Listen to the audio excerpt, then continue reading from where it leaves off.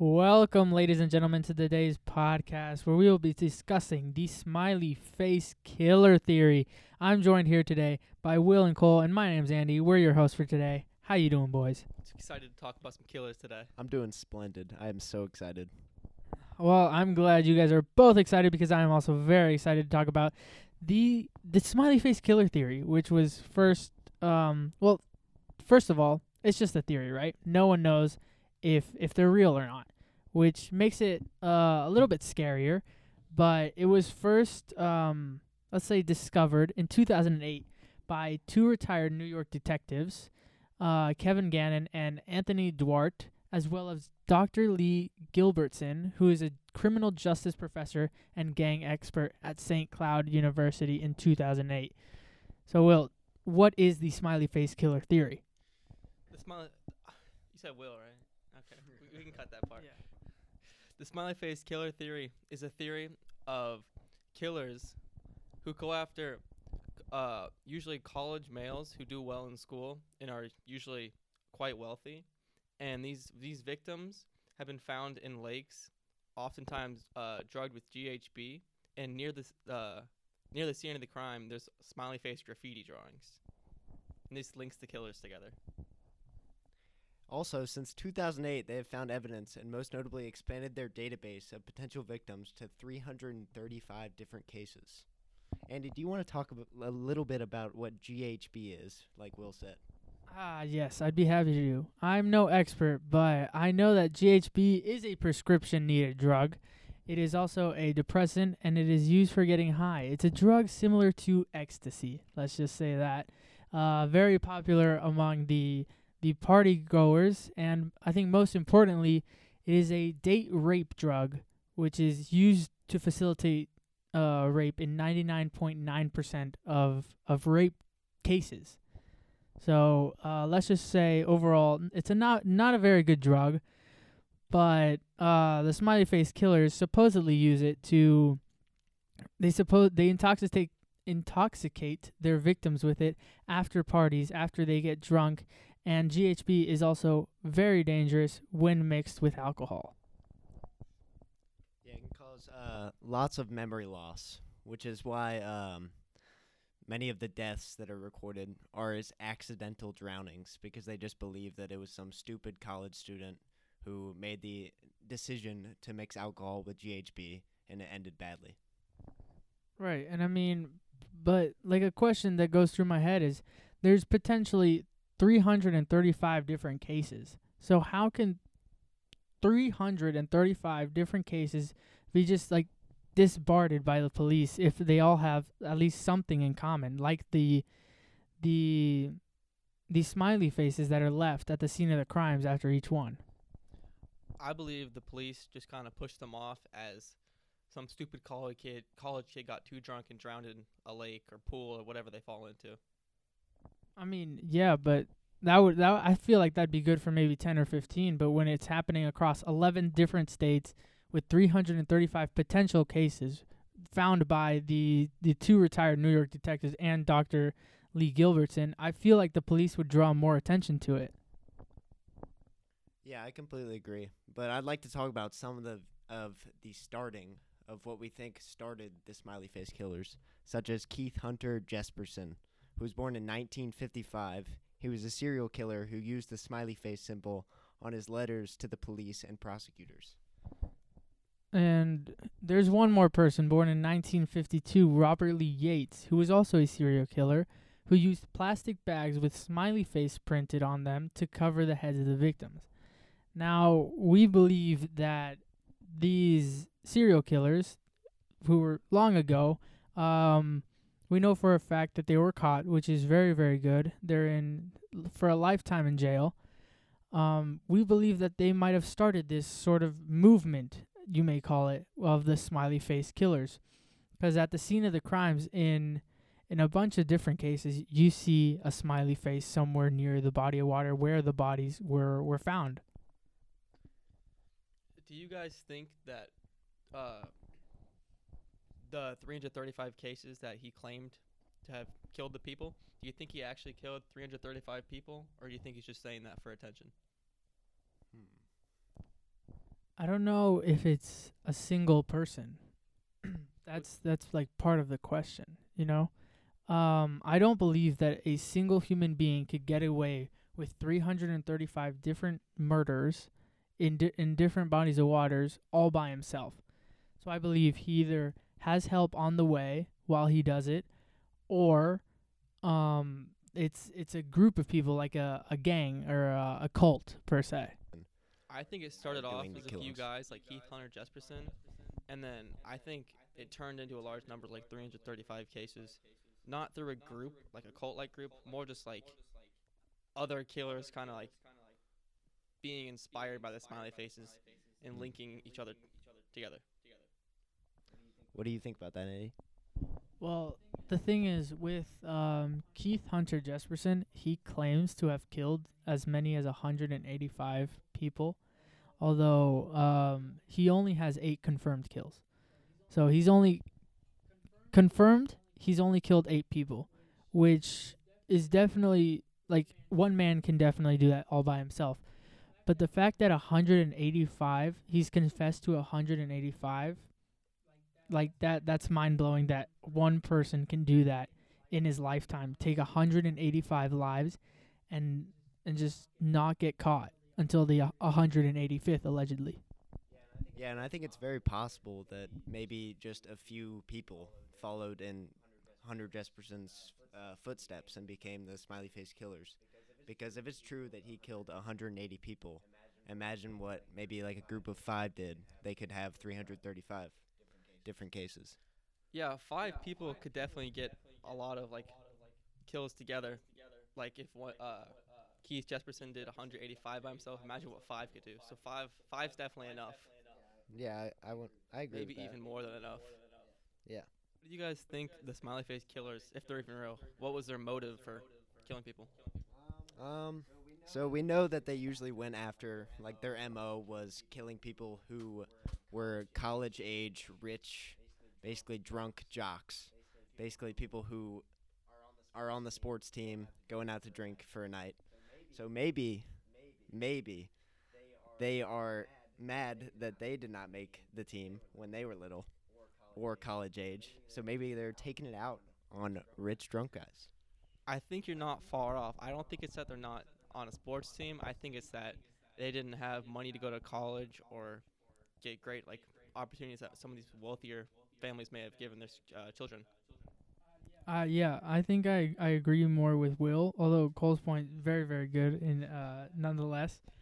Um, but I agree with Will with saying like the killers may not have been as privileged as the people that they're killing, and therefore they're jealous or they're kind of mad maybe if these white privileged college aged males didn't like amount to anything. If you get what I'm saying, like they didn't do anything with their lives, even though they were given all these opportunities that these other people weren't. So maybe that was their motive. Is like, look, this guy's gotten everything he's ever wanted. He's done this. He's gotten into a good school. His mom and dad pay for everything. He got a car when he was 16. As soon as he got his license or whatever, and the killers are just like, and he's done nothing with it. Nothing with his life so far. So it's like revenge for like wasted opportunity and the privilege that he received. Or it could possibly be a lot simpler than that. I mean, people who would kill 335 people would not maybe think this clearly. They might just be doing it just to do it, maybe. But like, why would you do it just to do it? Like, okay, I understand that like a serial killer's mind is mind-boggling, because it's just it's I can't understand it at all. But why, like, it's hard to explain because like why would you kill 335 people just for fun? You know? Um, that's a good question. I don't think it's necessarily for fun, but I think if you're killing that many people, you do get some sort of evil joy out of it. But I guess Would there's you know? no, I would not Okay, know, good to fortunately. good to know. But yeah, I definitely think that there's not really a 100% way to know what their motive was. You know what I'm saying, Andy? Yeah, I understand what you're saying. You have anything I to add? also understand what you're saying. They may not be the most right in the head. I'm glad we all agree in that sense. Okay, I have the big question here for you guys today. Before we read a story from the Rolling Stone, there's one big question that I want to ask both of you. Are they real? 100%. Will? I think they're real, but I don't think that they were meant to be a group. I think Keith Hunter Jesperson was trying to do his own thing. People stole his flow. Okay. So he inspired people and then people just went on killing sprees without really knowing that they were part of something bigger. Yeah, I think it's very possible that that is the case. I think that it could also be just like people who are murderers out in the world. They just kind of follow it. The symbol of a smiley face at a murder scene is kind of like, I don't know, their flag or whatever. You know what I mean? I think it's kind of similar to like the Joker, how he's like they're both killers, but they go with like the happy smiley look. Right. I mean, it would also make sense. Like, think about it from a criminal standpoint, right? If you, look, this is all hypothetical. All right, I just want to get that straight. If you were to kill someone and you want no suspicion whatsoever, and you know that this theory is an actual thing, why not use it to your advantage? Because you can draw a smiley face on the scene of the crime, and they're gonna be like, we have no idea who this is, because there are across 11 states, 335 people. We have absolutely no idea who this might be. So, who knows? Would it be a good cover up? It seems like it'd be a very good cover up because these have been tokened as accidental drownings. So I guess if you wanted to get away with murder, you could just use like kind of the same GHB plus drowning technique to get away with it. I think that could work, but I don't think there's many like fake version of this done, like not as a part of the same motive, because they could do that, but these smiley face killers aren't like world known or like super renowned. So I doubt that someone who has that in their mind knows much about them, but they might. That I understand what you're saying, but wouldn't someone who has killing on their mind want to maybe look into something like this so that they don't get caught? Because I mean, I assume that the killers don't want to get caught. I'm sure there could be some cases of that, but I don't think there'd be many. Now a word from our sponsors, the Goo Legume. Do you want the taste of creamy legumes in your mouth? Well, here is the answer. The PB&J Shooter. To have fun with sandwiches and fun with your friends. Only $19.99 plus a $5 monthly payment. Get Goo Legume today. Thank you, Goo Legume. Who doesn't like a tasty PB&J sandwich? That's right. Who doesn't like one except if you're allergic to one? But that's besides the point. Now we're going to read to you guys a story by the Rolling Stone about an alleged smiley face killer murder in 2009. When 24-year-old William Hurley called his girlfriend the night of October 8, 2009, all he wanted was to go home. The Navy veteran, who had been attending a Boston Bruins home game, asked Claire Mahoney to pick him up early, explaining that he was tired from a long day of work as a greenskeeper. While on the phone with Mahoney, Hurley warned that his cell phone battery was low. When she asked for his exact location, someone in the background yelled 99 Nashua Street before the line went dead. Minutes later, Mahoney arrived at that address, but Hurley was nowhere to be found. 6 days later, his body was found in the Charles River. The cell phone from which he'd made that final call smashed nearby. Hurley's death was eventually ruled an undetermined drowning, with the police stating that they found no evidence of foul play. Yet people who were close to Hurley, including Claire Mahoney, have disputed these claims, pointing out to his damaged cell phone, as well as injuries indicating blunt force trauma, and a toxicology report that found high levels of GHB, commonly known as the date rape drug.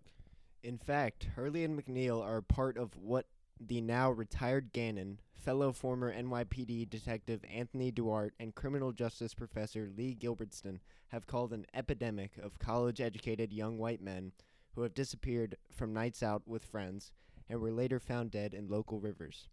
Like Hurley's death, most of these cases have been ruled accidental or undetermined drownings, with many blamed on alcohol consumption. But since 2008, Gannon, Duarte, and Gilbertson have argued that these deaths are instead the work of gang-like organizations of domestic terrorists. What has been coined the Smiley Face Killers because of happy face graffiti found at reported crime scenes. According to the trio, these men didn't drown, but were instead targeted, kidnapped, and murdered by dangerous criminals who remain at large and continue to kill. The detectives believe the crimes are motivated by jealousy and reflect a coordinated effort to go after men that the killers perceive to be privileged, who Gannon characterized as the best of the best. Okay, so this story backs our claim about about when we said that the killer's motive was jealousy per se. Yeah, it sounds almost exactly what we said about how they target people who are very privileged. Yeah, I'm wondering how this was ruled, this specific case of what's his name, William Hurley. I'm just wondering how this case was ruled off as an undetermined drowning, especially once Claire Mahoney disputed the claims, pointing to his damaged cell phone and his blunt force trauma as like an indication that he was actually targeted. Right. Yeah, I don't know how the police can put off something like that. I understand about the GHB, right? He might use it to get away, cuz as it said, he was a Navy veteran, correct? Yes, he was a Navy veteran working as a greenskeeper. So I can understand why he might want to use GHB to maybe get away from his potential PTSD from his time in the Navy. But I don't understand how they can overlook something like blunt force trauma and the damage done to his cell phone. Yeah, I agree with you. I think the GHB and cell phone could both just be like some drunk guy at a bar. But I think the blunt force trauma clearly shows that it wasn't just him falling into a lake. Yeah, and I don't think it was purposeful either on his part, as maybe written off as like a suicide or something like that from a Navy vet suffering from PTSD. Because it says that Claire Mahoney was asked by the Navy veteran William Hurley to get picked up early, and they had a call, so he knew that she was coming, so he wouldn't have done anything like that or anything irrational. I completely agree with you there. The only question I have, though, is that we said earlier that their MO were white privileged males, right? I don't understand, or not that I don't understand, is that I'm questioning, is William Hurley a privileged male? He's a Navy veteran who's 24 years old and works at a as a greenskeeper. None of that to me sounds like he is a privileged white male. I think it might go along with along with white privileged males. I think it's also like the white jocks, and I assume usually veterans are in good shape if they're still young.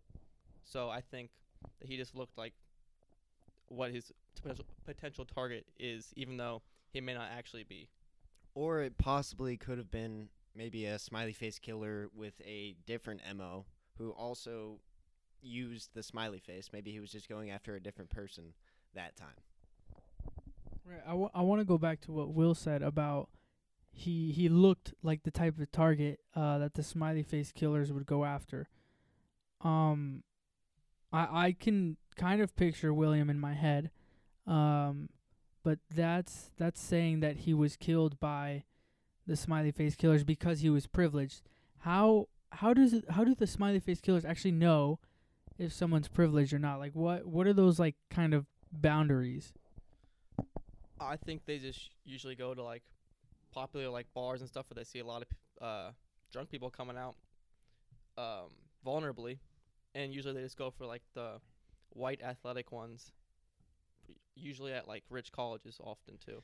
Yeah, I don't think they would go into much depth, maybe because when you're a murderer, it's kind of like an urge. You're not mentally all there if you're murdering, especially as many people as this gang has. So maybe it's just it's the first guy that they see who maybe carries himself as a jock, and maybe they just go after that guy. Well, we're going to leave that up to you guys for further interpretation because, honestly, we're not 100% sure if they're real or not. But it's been a blast hanging out with you guys. Thank you, Will and Cole, for joining me today. in this podcast about the Smiley Face Killers. We'll see you next time. Make sure to use your promo code SmileyFaceKillers at checkout when buying your next Goo Lagoon PB&J gun.